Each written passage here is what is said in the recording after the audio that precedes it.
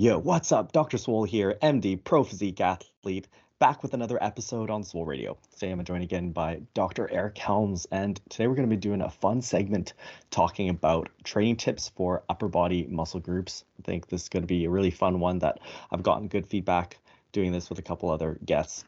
And, we'll probably aim to do this in a couple of episodes, starting off with upper body today. Thanks for being on the show, Eric. Always a pleasure. Thanks for having me back on, man. Yeah, so today we're going to be directing our discussion towards the serious bodybuilder, someone who really wants to maximize hypertrophy and probably more, beyond the beginner stage. So people who are more intermediate to advanced level and who really have the time to construct an ideal program. So yeah, this is going to be a fun one. We're going to talk about different muscle groups and training techniques, exercise selection, and then other considerations for programming like volume, intensity, and special techniques. So yeah, I was thinking maybe just starting off with the upper body would be fun, and chest perhaps to start. Chest, gotta love it. The pecs, they're Yeah. the main beach muscle. Maybe abs, I don't know, but yeah, the chest I think is one of the less complicated muscles to train in my experience.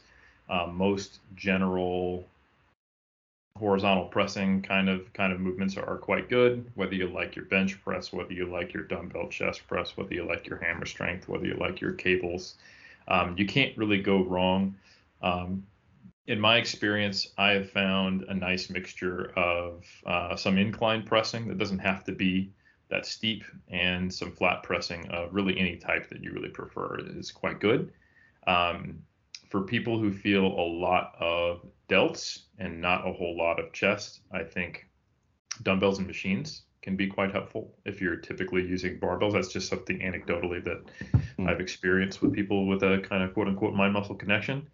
Yeah. And I think one of the things that some people might find is useful if they come from a bit of like a powerlifting technique background is to try maybe keeping a feet up, closer grip bench, not like super close grip. When most of the time people think close grip, they think like, like thumb is touching, but I basically mean just shoulder width grip.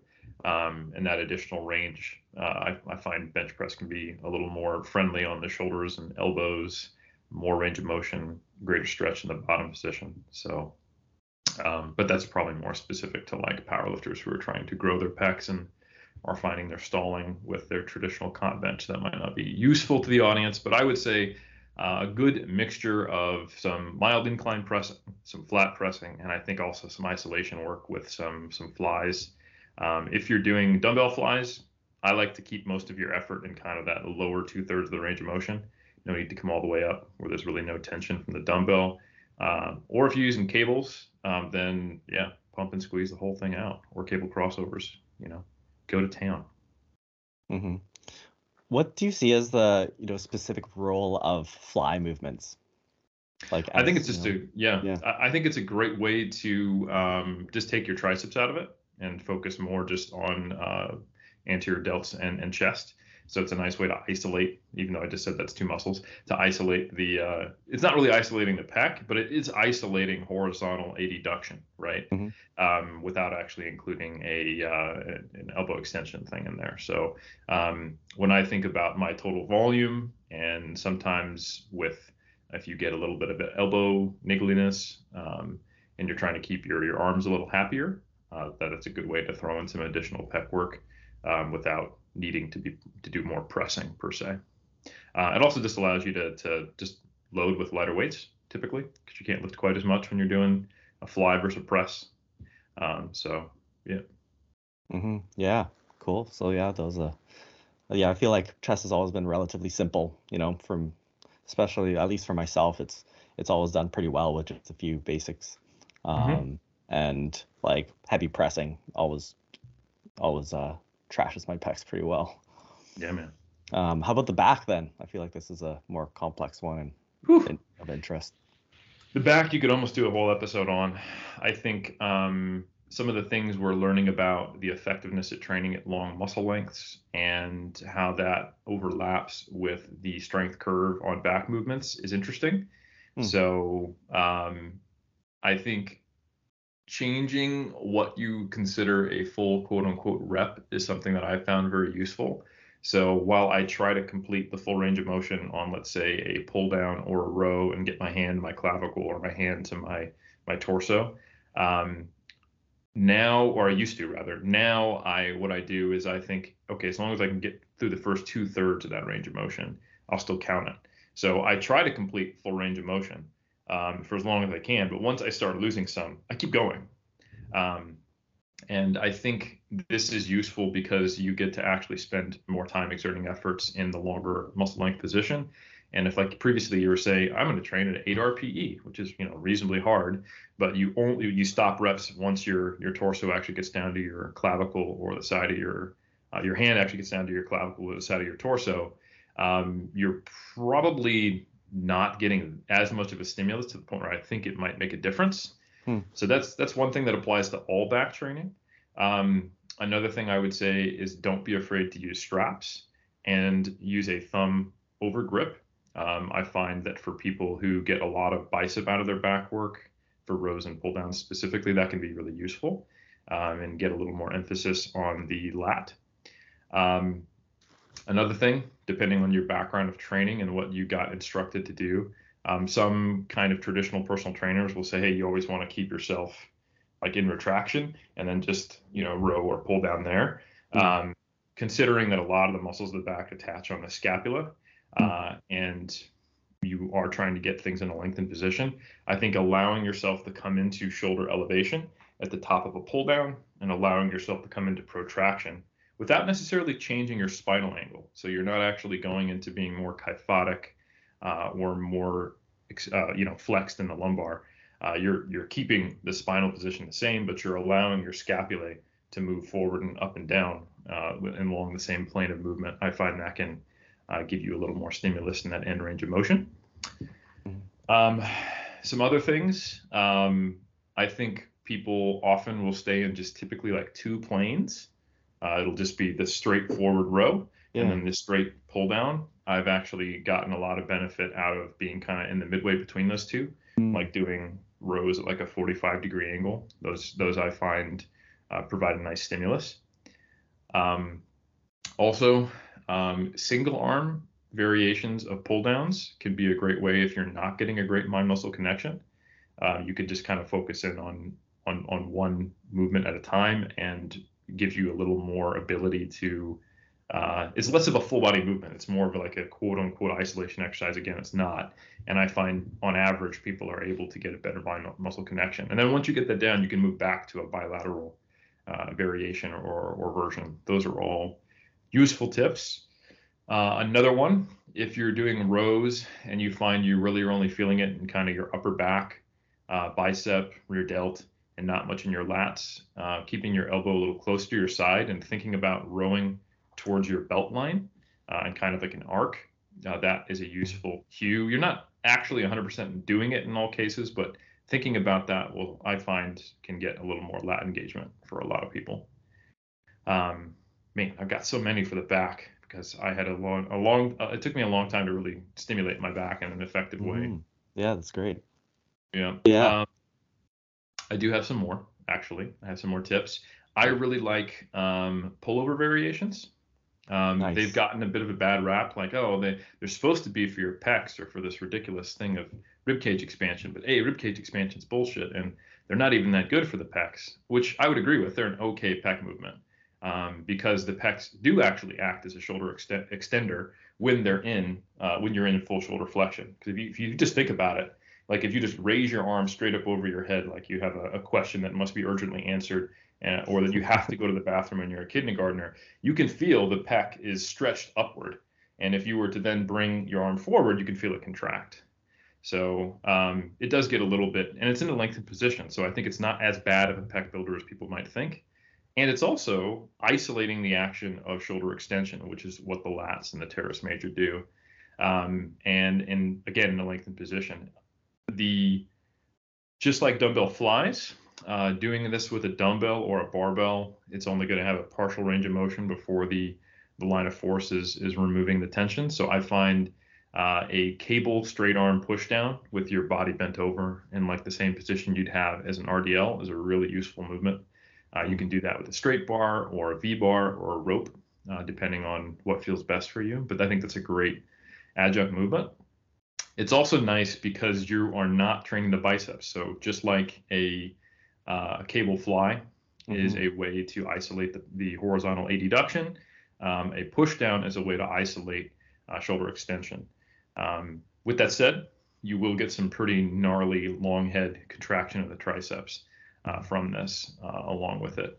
At least most people I've talked to experience it. So this is kind of one of those interesting pec, tricep, lat movements.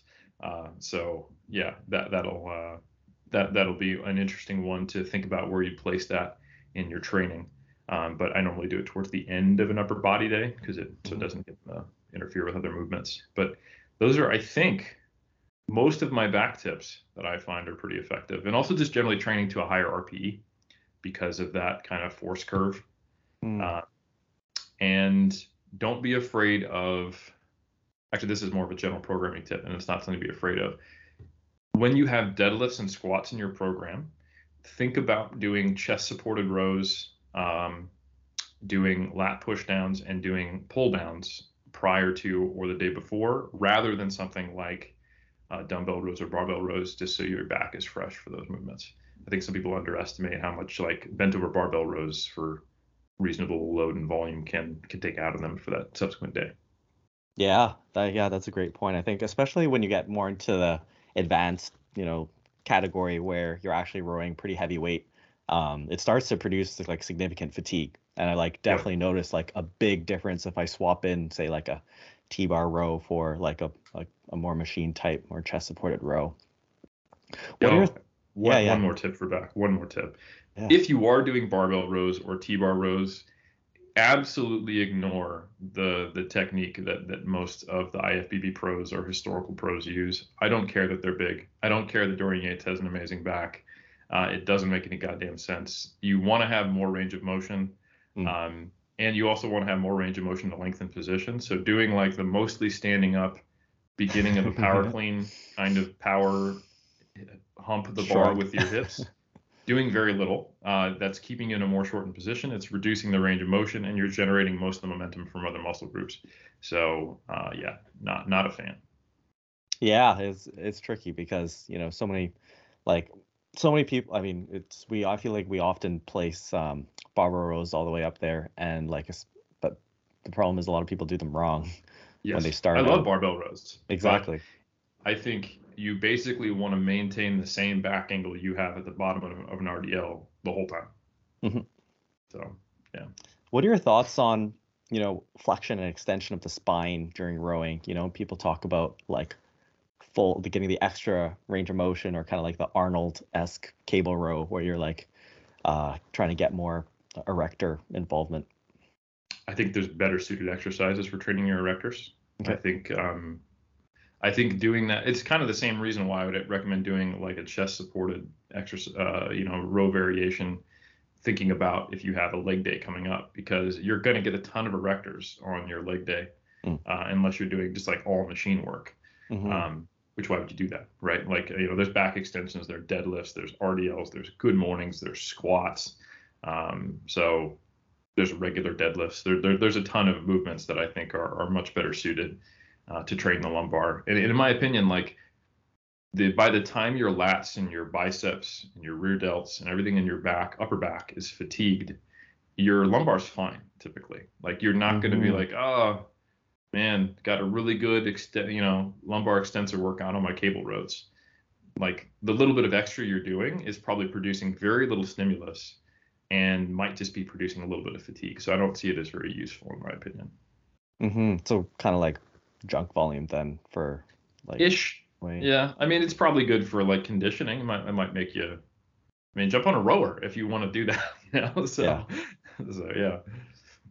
And then what are your thoughts on lat prayers? It seems to be pretty trendy recently. I don't actually have much experience with them. I haven't played with them much to have a strong opinion, to be honest. Yeah, I've been trying them. I can see what people say where Menno talks about basically for people who don't know, they're kind of like a straight arm pull down, but you're straining at the hip a little bit as you complete the movement to basically maintain like the tension curve throughout. And I see kind of the rationale for it when I do them, but I also find that they're a little bit tricky when you start involving like additional movement within a movement, Yeah. like where it starts getting a little bit tricky for reproducibility and overload. But yeah, anyways, just curious. Yeah, so trunk lateral flexion is something the lats actually do, Hmm. along with the quadratus lumborum. So I have played with doing like single arm pull downs and then Mm. kind of doing like a Mm-hmm. side crunch at the bottom, which is kind of a Mm-hmm. similar concept of that movement within a movement. And the timing of it and the fluidity does take some practice, so I can Mm-hmm. totally see where you're coming from. So that's why it's not my default recommendation for people. Mm-hmm. Yeah, okay. And then what are your thoughts on, people talking about back width versus back thickness training? It's not really a thing. Yeah. So regional hypertrophy. So this is a complex thing, like because I don't know what I don't think people know what they mean when they say that a lot of the times. So there's different muscles in the back which add to the appearance of thickness, Mm. and then there are different regions of muscles which can hypertrophy in different ways. So the muscles that are going to add to your width are going to be like your lats, your teres major, basically your back that's visible from the front that makes you look wider and more V-tapery. But having bigger lats does make you look thicker when you're viewed from behind. And Mm-hmm. then your trapezius, and I know most people think traps, they think they're upper traps, but the traps are huge. They're like they go down to your mid back and they're big diamond, and Mm-hmm. it kind of separates your back, and like your rhomboids are sitting there. So all of those muscle groups which do scapular retraction, I guess you could say, add to thickness, while your lat work adds a little more to width. So I mean, the closest you could try to think about this is like rows are more for width, and pull downs are more for thickness, and pull downs are more for width. But they both train your lats. So it's I think their things are really not that delineated. Um, and it is also true that muscles do grow in an inhomogeneous way, which is a complex way of saying different regions of them grow in different ways.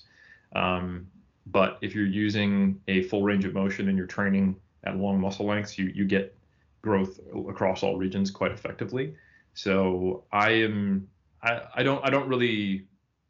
just talk about things in those terms because I don't think it's a useful way of describing the exercises. It tends to put limiters on exercises that aren't accurate more often than it does inform you in such a way of how to program, in my opinion. Mm-hmm. And then in terms of a just kind of auxiliary question, but when counting volume, how do Mm. you consider like biceps, involvement in back movements? Because like I definitely Yep. feel that, as you mentioned earlier, there can be quite a bit of biceps involvement, and depending on how crisp your technique is, like I think like a few years ago I tried to jack up my biceps volume, my back volume a bunch, and I actually got like biceps tendinosis just because I was just like increasing my volume indirectly. Absolutely. So if you were using an approach where you're trying to do a certain number of sets somewhat guided by the evidence, um, that means you're looking at the meta-analyses that have been published in the last 5 years, that look at 10 plus sets or 12 to 20 plus sets in the more recent meta-analysis. The way that that's counted in those meta-analyses and in the studies primarily that are in them is that they count all direct and indirect work on a one-to-one basis.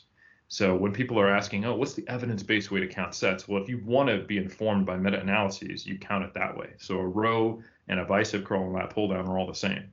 But that's not actually the way it works, right? Mm-hmm. So we have data suggesting that lat pull downs are probably pretty close in terms of their stimulus to curls, believe it or not. Rows, maybe not so much. Maybe you're not getting the same range of motion. Um, and about the elbow. And, you know, there are probably variations to that theme on the way the lat pull down is done or the row, the angle it's done at, et cetera, the grip you're using, et cetera.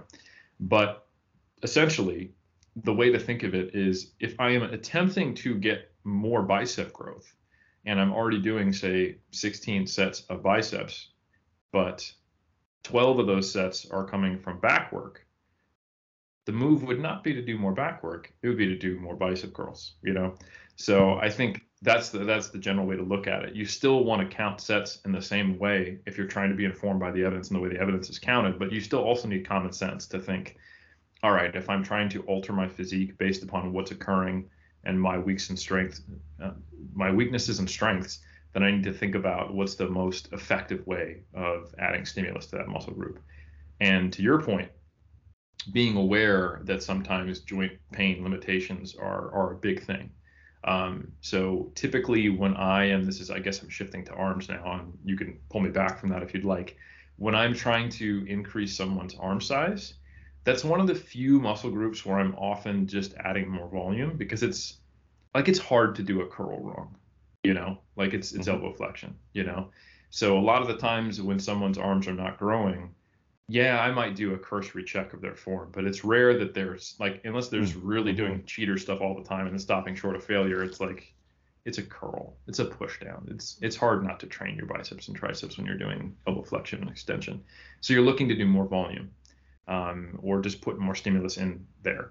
And it's really common that will create tendinosis or tendonitis, tendinopathy, all the fun words related to my damn elbows hurt on the inside or the outside or both.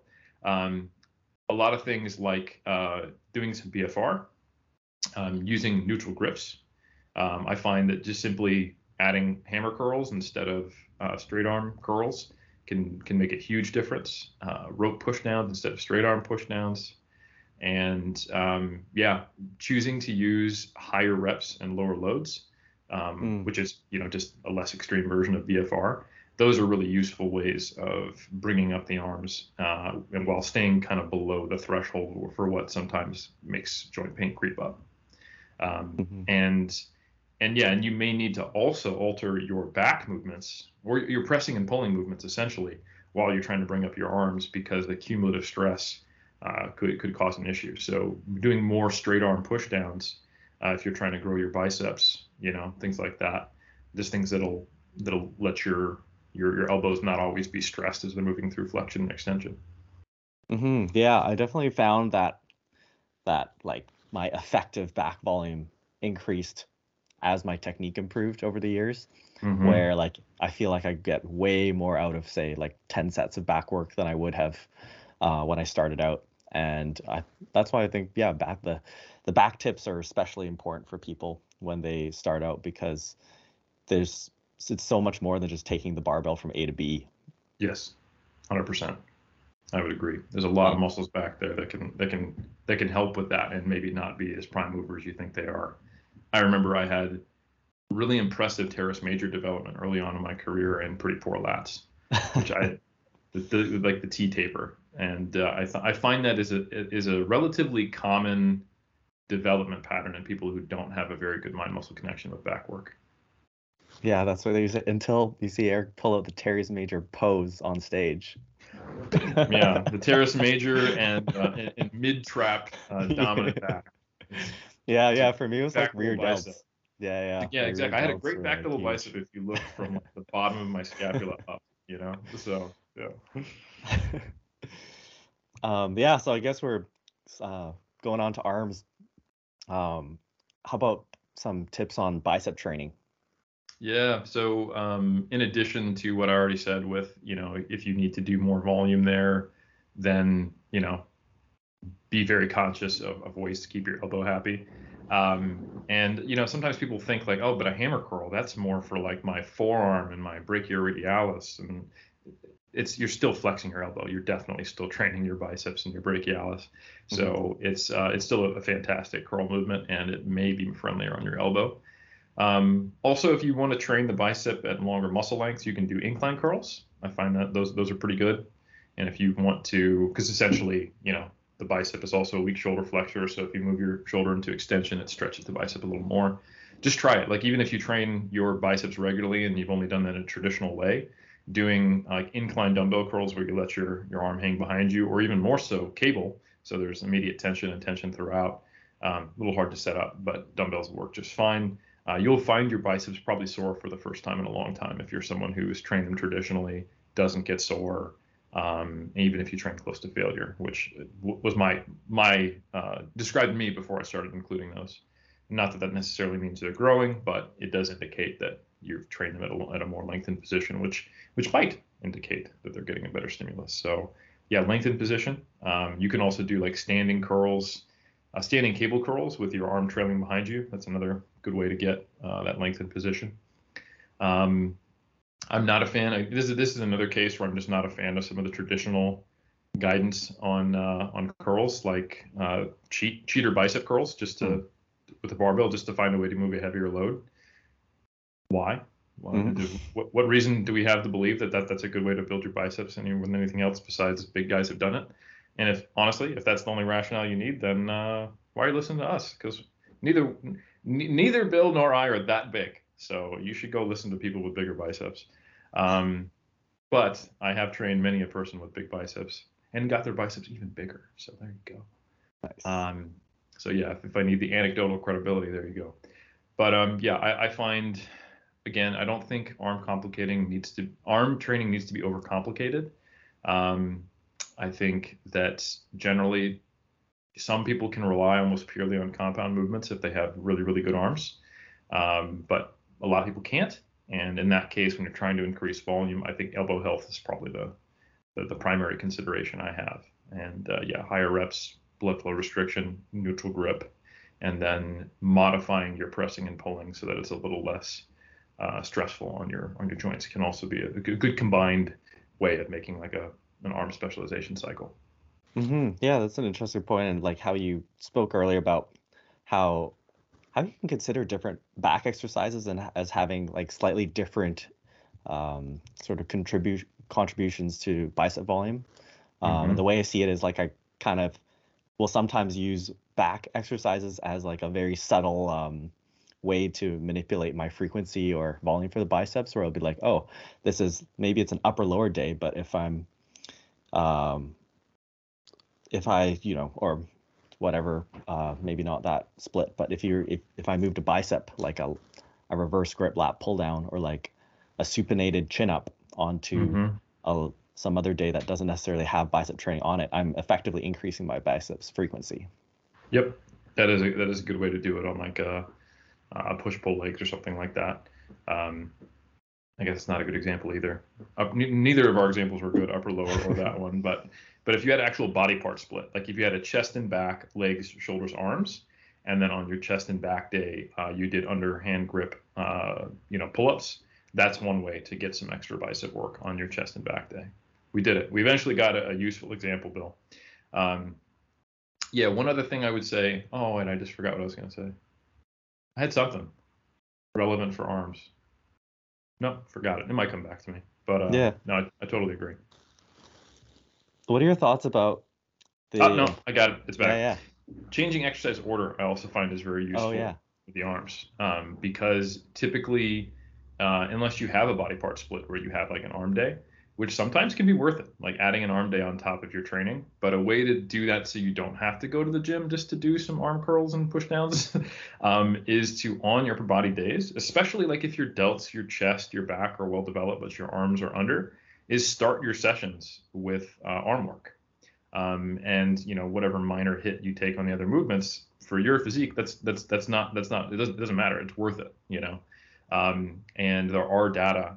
There's a number of studies actually showing that you make slightly better gains in terms of performance when you bring a movement out front. So I think there is definitely something to be said for doing your calves first on leg day, or doing biceps and triceps first on upper body day if those things need to come up, so that you're not at the end of a hard workout trying to do them and they've already been trained indirectly and they may not be able to put out as much of a stimulus because of that. And whatever you lose on that for the rest of the movements, you're pulling and pushing, is probably worth it in the case of someone who has underdeveloped arms. But yeah, generally that's the rule of thumb is, do your compounds first and your isolation second. But I think for a physique competitor with an obvious weak point, you can break that rule to your benefit. Mm-hmm. Yeah, like especially with a lot of the traditional splits like upper lower, where your arm training always comes after your heavy pushing and pulling. Um, I've definitely found that when I've separated splits or have had the opportunity to train your arms first, you perform significantly better. Like you can directly compare your performance, and it's definitely visible. Yep. Another way to get around this is if you historically use like a legs push pull, switching to a chest and back, legs, shoulders, and arms split Mm-hmm. is a nice way to actually do a body part split that allows some muscles to get more attention in a way that they wouldn't with as much overlap. On your chest and back day, basically you get to do a whole bunch of antagonist paired sets. Mm-hmm. It's efficient, and there's no arm training, quote unquote, getting in the way. So a chest and back day can be quite useful for someone who has underdeveloped chest or back. And then the shoulders and arms day is a great way to give the arms more direct attention with less overlap as well, or Mm-hmm. the shoulder for that matter. What are your thoughts about like the extreme curl where you raise up your like when I suppose when you flex your shoulder at the top of the movement? I don't really think there's a whole lot of benefit to it, because the rationale here is, hey, the biceps are a weak shoulder flexor, so you're including this other joint action, but it's at a shortened position. So I don't think you're getting much out of that based upon how we understand hypertrophy to operate in response to range of motion. Mm-hmm. Yeah. Yeah, Okay. Yeah, it's cool to hear. I mean, especially with the more evidence coming out about lengthened yeah, muscle, exactly. training, this kind of stuff. And It's interesting. the argument could be like, well, you're never actually training, biceps for shoulder flexion. It's like, yeah, you are every time you do shoulder flexion. So Mm-hmm. it's yeah, anytime you do shoulder flexion without elbow extension, your biceps are going to be relatively involved. And even if you are doing elbow extension, then the parts of the bicep complex are still involved that aren't biarticular. So yeah. Mm-hmm. Okay. Yeah. And then moving on, I guess talking about triceps, some tips for us. Same stuff. Is thinking about changing up your pressing exercises that put stress on your elbow to be, closer grip, a little more neutral grip. Um, that includes overhead pressing and horizontal pressing while you're doing more volume. And then think about tricep exercises that are a little more joint friendly. So instead of a straight arm push down, an angle or a rope, I find can be useful. Um, yeah, and you can also kind of like you were saying, swapping out a traditional pull-up to a underhand grip pull-up to get a little more volume on other days. You can do things like changing your bench press to a closer grip bench press, Mm. or changing a flat press to dips, something like that. There are ways to get movements that give a little more range about the elbow, or a little more tricep dominant in your pressing. I think those are useful adjuncts, but I think the same principles apply to biceps as to triceps. Mm-hmm. What proportion of your tricep work do you like to allocate to like stretch oriented exercises like, skull crushers or overhead extensions? Yeah, I think those are both great movements, and I think honestly that can just be the single joint exercises you choose. Okay. Um, I don't see any reason not to. Doing an overhead cable extension or overhead dumbbell extension, or like you said, a skull crusher. For skull crushers, I would recommend, and again, this is like the 40-year-old talking, at least 40-year-old in 3 months, but I find using an easy bar, or dumbbells and actually having a neutral grip is typically much nicer and more sustainable than using a straight bar on skull crushers for most people. Yeah, I definitely found that out the hard way over time, or with Yeah, it adds the up. extreme close grip bench press. Yeah, Um, which honestly, it's not even a good position for your triceps. Like it doesn't make any sense. So essentially, the position you want on a close grip bench press is the same position you'd have as if you did a push up and tucked your elbows in at your sides. So it's typically about the width of your armpits. Any closer than that, and you've got your wrist cocked in, which makes no mhm, sense structurally. You want to mhm, have your wrists stacked over your elbows. Like if you're trying to challenge, like isometric lateral wrist flexion, then yeah, go ahead, touch your thumbs together. But if you're actually trying to train your triceps, then just do a closer grip, not the I'm a 16-year-old close grip bench press. So Yeah, and for all the young trainees out there who still feel totally fresh and undamaged, I would suggest taking, advice from us on this kind of stuff, because I feel like one of the biggest differentiators of success, like in terms of your like ultimate, fulfillment of potential, is like your ability to avoid injuries, and deal with aches and pains over time. I think that a lot of people, like even like high level bodybuilders, are leaving a lot of gains on the table that they could access if they weren't injured. yeah, if you want to get somewhere close to maxing out your physique as a like honestly drug free or enhanced, you're looking at roughly a 10-year commitment on the low end. Like if I'm saying maximizing, you're going to get close, even if you're super efficient versus not. So the biggest determinant of how effective those 10 years will be is the area under the curve under that 10-year period spent training effectively. And every time you're hurt is time you can't be doing that. So I would 100% echo that. Mm-hmm. And that means that you need to think about not just how it is to be training right now as a 22-year-old, but what it'll be like as a 32-year-old with 10 years under your belt, So Yeah, like, thinking of things with a long-term perspective is, yeah, super important for bodybuilding. It's a slow sport. absolutely. Yeah, going up to shoulders then, what are some tips for developing the boulders?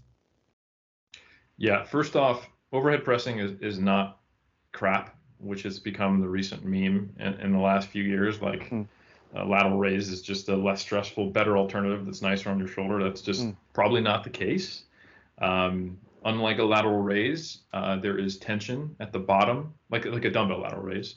Unlike a dumbbell lateral raise, there's tension at the bottom of at a shoulder press, and there is some shoulder adduction going on. mm, Sorry, abduction going on. So we don't have great data on not even we don't have great data. We don't have data on specific heads of the deltoid growing in response to pressing versus lateral raise longitudinally.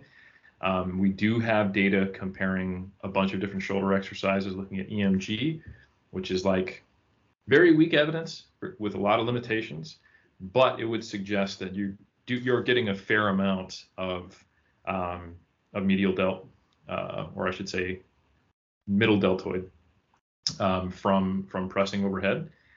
Sure, it's primarily your anterior deltoid that's doing the work, but it's absolutely an overall shoulder builder. And mm. if you have the shoulder health to do so, I do think overhead pressing is good. And if you don't have the shoulder health to do so, I would suggest things like slight incline, like very high incline overhead pressing, that typically removes that barrier for a lot of people, or machine pressing. But it is, I do think overhead pressing is a very useful tool. On top of that, I think I pretty much just don't do dumbbell lateral raises anymore, because I really only feel them at the top. And the more we've learned from long muscle lengths, I almost exclusively do cable lateral raises, just because they have tension throughout the full range. And even more so, I've played with having my arm starting like at my opposite hip when it grabs the cable, either in front of my body or behind. And I think just depending upon your limb length, how big your butt is, and how flexible your shoulder is, you might find that either in front of your body or behind your body feels better from a comfort and a stretch position on the delt. But those are great movements. I don't think there's any benefit to isolating the anterior deltoid. It gets so much stimulation from all your pressing. Yeah. The only time I've seen people with poorly developed anterior deltoids is people who don't do any overhead pressing whatsoever because they bought into the lateral raise thing. So I think that can be easily addressed by just perhaps doing some overhead pressing. But honestly, like whether you're doing a decline or an incline or a flat press, you're getting a ton of anterior delt. So really don't need anterior delt raises unless for some reason you can't do any pressing. Unlike the anterior delt, I find that some people do need to isolate the rear delt. Like it is just not that well developed when you look at them. And I think in those cases, I really like single arm cable rear delt flies. So you can grab like across your body. So you're reaching towards your opposite shoulder to grab the cable. So you're starting in a lengthened position for your delt. And then you're trying to actually stay in protraction. So you're not retracting as a large component to the muscle. You're trying to isolate horizontal abduction a little more.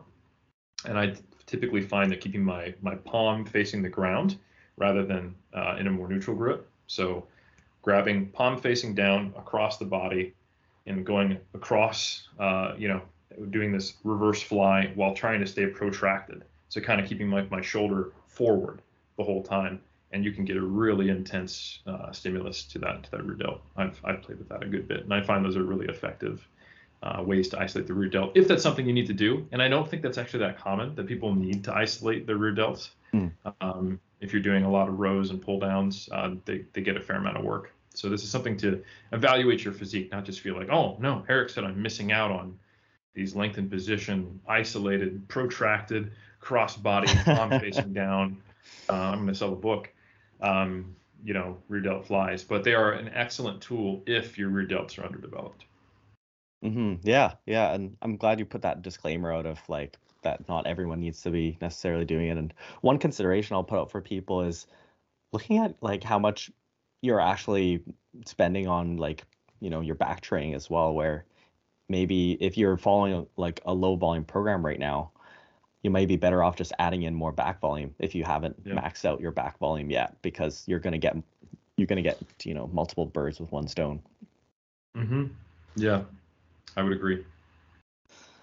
And then, circling back to triceps, one question I had was with, say, skull crusher movements, you'll see a lot of people doing like declined or inclined skull crushers. Is there much of a difference like biomechanically in your view?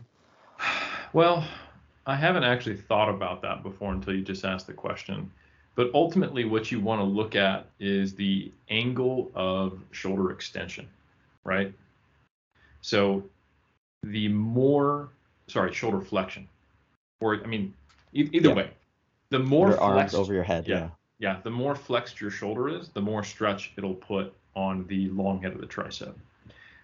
So if you were to do a declined skull crusher, unless you're significantly elevated off the ground so you can actually reach all the way behind you, you're probably not going to be able to have the same degree of shoulder flexion in the bottom position because the weight or your hands would hit the ground.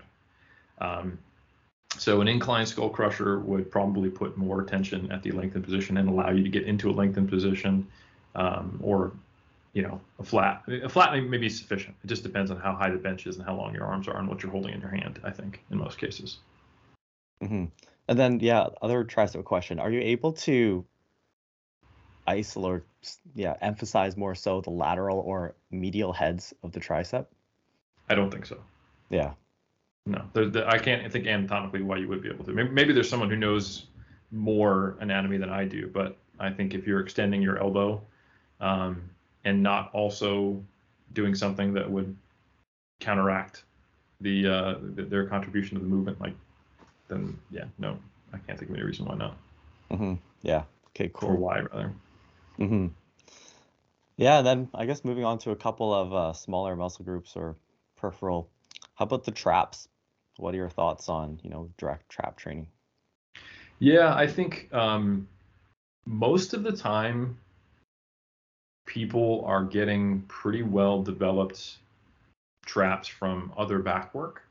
The most upper portion of the traps, in my experience, and just looking at people, a lot of the development there, or the appearance of development there, how well they roll over when you do a most muscular, has to do with where they attach in their shape. With that said, if your upper traps, or I should say the portion that you can see from the front of your traps, if they look weak, go ahead and do shrugs. But I have not seen. There's a few isolation exercises that I've seen to be rarely effective, although I would still recommend people do it if they're underdeveloped there, like the abdominal, the abs and the traps and the forearms are ones where I would recommend, if they're really noticeably underdeveloped, to Mm. isolate them, but I would also have very low expectations Yeah. because I rarely see much come of that. I don't see Hmm. nothing come of it, but it's just they're involved in so many other movements that, like, if you're doing deadlifts, if you're doing a bunch of different angles of back training, and if you're doing overhead pressing, that's a lot of indirect work for the traps. And Hmm. if the upper traps aren't looking very developed from that, I don't think adding shrugs in is going to change that night and day in most cases. Hmm. Okay. And then, yeah, if people are doing direct upper trap work, do you have any technique tips or exercise selection ideas? Yes, again, unless you're not 16 anymore, or if you are 16, don't be like your colleagues. Don't roll them forward and roll them backward like Mm. that is somehow an action of the traps. The traps don't do protraction or retraction. The upper traps do shoulder elevation, if you just think about the angle of where they attach on the scapulae. So just bring your shoulders towards your ears and then let them go all the way back down. Don't bounce. Don't use momentum. Don't like power shrug into it. That's another one that I don't think really makes any sense. Power shrugs. You're basically generating momentum and using your whole body for in the lengthened position, again, where it's most important, to cheat the motion up. And then also they kind of drop down too to get the full range. That's a good one. Um, that's like like a slight a little bit of Olympic lifting there. Like, how do I get it up from point A to point B? I don't think that's going to be effective. You do get to use a lot of weight though, so that's a great way if you want to get made fun of on Instagram comments, is to use a very short range of motion explosively to move a lot of weight. You'll get called an ego lifter within 2 seconds. And honestly, you probably should be called that because it's not doing anything. Um, so yeah, power shrugs, no. Rolly dumbbell shrugs forward and backward, no. Mm. Um, However, just regular old shrugs with dumbbells or barbells, those can be good. If you're prone to neck pain, I would recommend not doing barbell shrugs. Have found, this is something I just personally found, is having a trap bar or dumbbells at my side. With dumbbells, you do have to strap up. You're gonna be able to shrug a lot of weight. So typically, if you're not using straps, you're underloading this movement for most people. And yeah, trying a trap bar deadlift or dumbbells with straps can be pretty helpful. And just pulling straight up, arms at your sides, good to go. Hmm. Does the grip width matter? Ideally, I think just having it kind of right at your sides, arms straight down. May not be able to do that on most trap bars. It depends on how the bar is built. Hmm. Yeah, and then going on to the abs as well. If someone wanted to really like train their abs, what are your piece of advice? From like a functional standpoint, I think there's a lot of value in training the abs, and primarily what they do is they are a stabilizer. So doing things like anti-rotation and dynamic stabilization stuff like Pallof presses, um, resisting flexion and rotation, all really cool stuff you could do that I've done with athletes or in a rehab setting or recommended in various times in my career. But with bodybuilders, I think essentially what you're looking to do is loaded trunk flexion in most cases. And that's one of the actions of the abs. And again, low expectations because they are acting to counteract rotation, counteract flexion and extension, or sorry, extension. But they also do perform flexion. So I think throwing in hanging leg raises, cable crunches, and again, not buying into the old school thing like, oh, work up till you can do 300 crunches in a day. No, train them like in the 6 to 12 rep range, 5 to 15 rep range, reasonably heavy, close to failure, using a full range of motion, and using a way to load them effectively. Whether that's one of those machines that you grab here in the gym and it's a crunch machine, or whether you're going to the cable stack, putting on a rope and having it drape over your shoulders and crunching down, or in front of you and crunching down. I think those are all good, and just make sure you're not doing kind of just all crunches in a shortened position. You're actually getting into spinal extension Mm. so that your abs are Hmm. stretched, and then flexing all the way down. Hmm. And then how about the obliques? I just don't think they need to be trained directly. Yeah. Um, yeah, I've never in my life seen someone whose physique looks like they are missing obliques. You know, So Yeah. They usually just have some fat to lose. yeah, like most of the time it's like I like sometimes I wish my obliques were a little smaller, to be honest, just from the way they look. But it is what it is. It's not like I can't really make, and I don't think, also another on the other side of it, don't be the person who's like, oh, I don't do deadlifts and I don't wear squats. I don't use squats and I wear a belt to try to make my obliques and my gut smaller. That's not really a thing, and you're definitely losing out more than you're gaining from that. Just kind of accept the fact that, because your core is going to develop as it needs to based upon your anatomy to support all of the movements you're doing, because you don't have a spinal cord on the front or the sides of your body. So you're going to need something to hold you up and stabilize you while you're pulling, pressing, squatting, and deadlifting. So it is what it is, and just kind of accept your body and don't think you can really manipulate that aspect, like the shape of your core. I really don't think you can. So. Yeah. Well, I think that was a fun episode. Got a bunch of useful technique tips and some exercise selection ideas. Can I just say, Yeah. This definitely feels like a Men's Physique competitor hosted this, because we said nothing about the lower body. That's good. So yeah. Yeah, that will have to be episode 2. Oh, so we are actually going to talk about it eventually. All right, I see. That's the whole body, guys. Glad you tuned in. It's everything you need. But yeah, this has been a fun little side episode that side series I've done with Mike and Menno, where we just kind of do a 2-day thing. We can really dedicate some time to going into the lower body on the next one.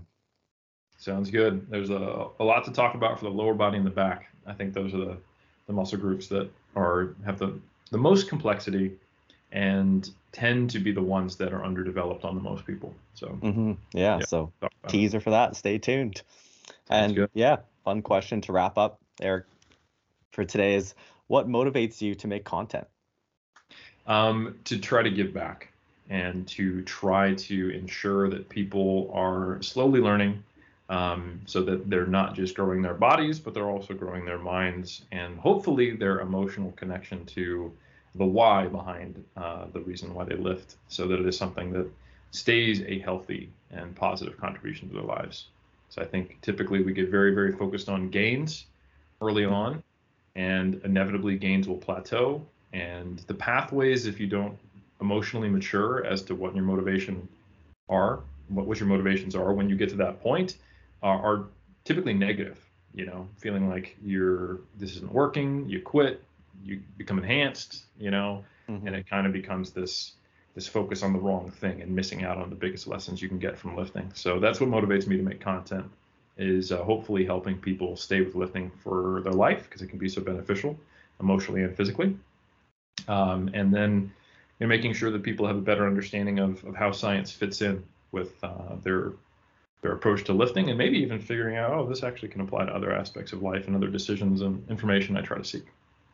Yeah, I like that. It's one of those things, when you first get into fitness, it's often for, the immediate, more superficial goals of like, oh, I want to lose weight or I want to build muscle.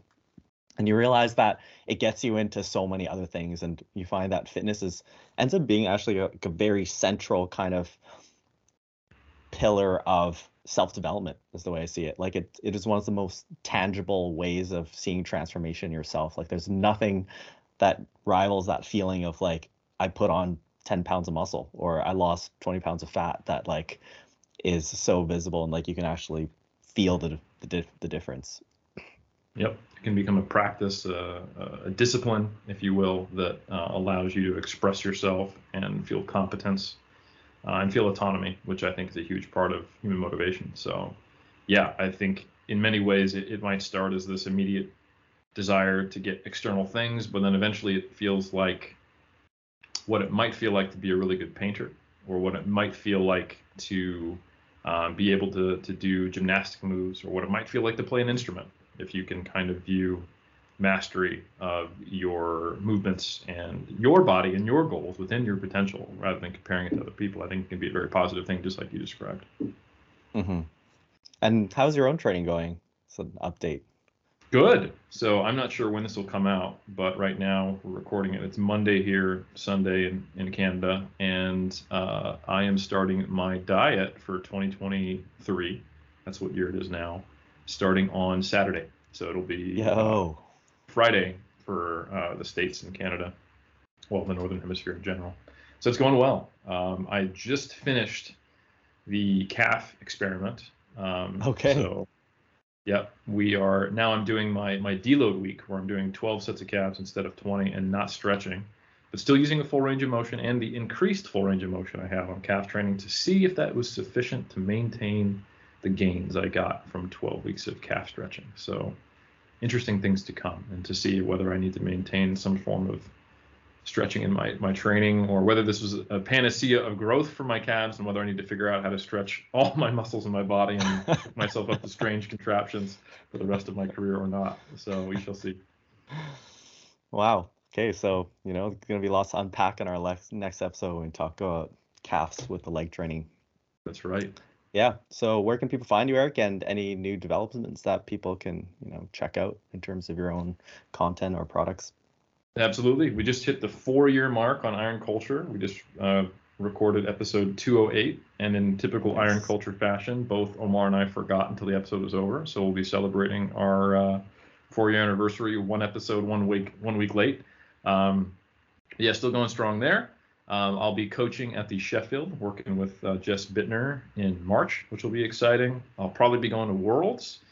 Bryce Lewis, as well as Jess Bittner, have a possibility of being there. Bryce is in the heavily contested 93s now that he's moved over to Powerlifting America. So that'll be fun. Myself, I'll be competing probably in the latter quarter of next year. We're recording and doing documentaries around all of these events and things I'm going to for Iron Culture, which would be pretty cool. I'm working on the 3rd edition of the Muscle and Strength Pyramids. And yeah, I've got PhD students finishing, so data's coming out, and I've got new PhD students starting. So it is a robust year in 2023, my friend. Yeah, awesome to hear. The machine continues. Yep. And if you want to follow me and learn about all this stuff, you can follow me primarily at 3dmusclejourney.com. There's links to all the stuff I talked about, mass, the books. Follow Iron Culture on YouTube, iTunes, or Spotify. And then if you want to stay up with all the other things I do, follow me at Helms3DMJ on Instagram. Awesome. Yeah, well, thanks again for a great episode. Stay tuned for round 2, everyone, and thanks for being on the show. Always a pleasure, Bill.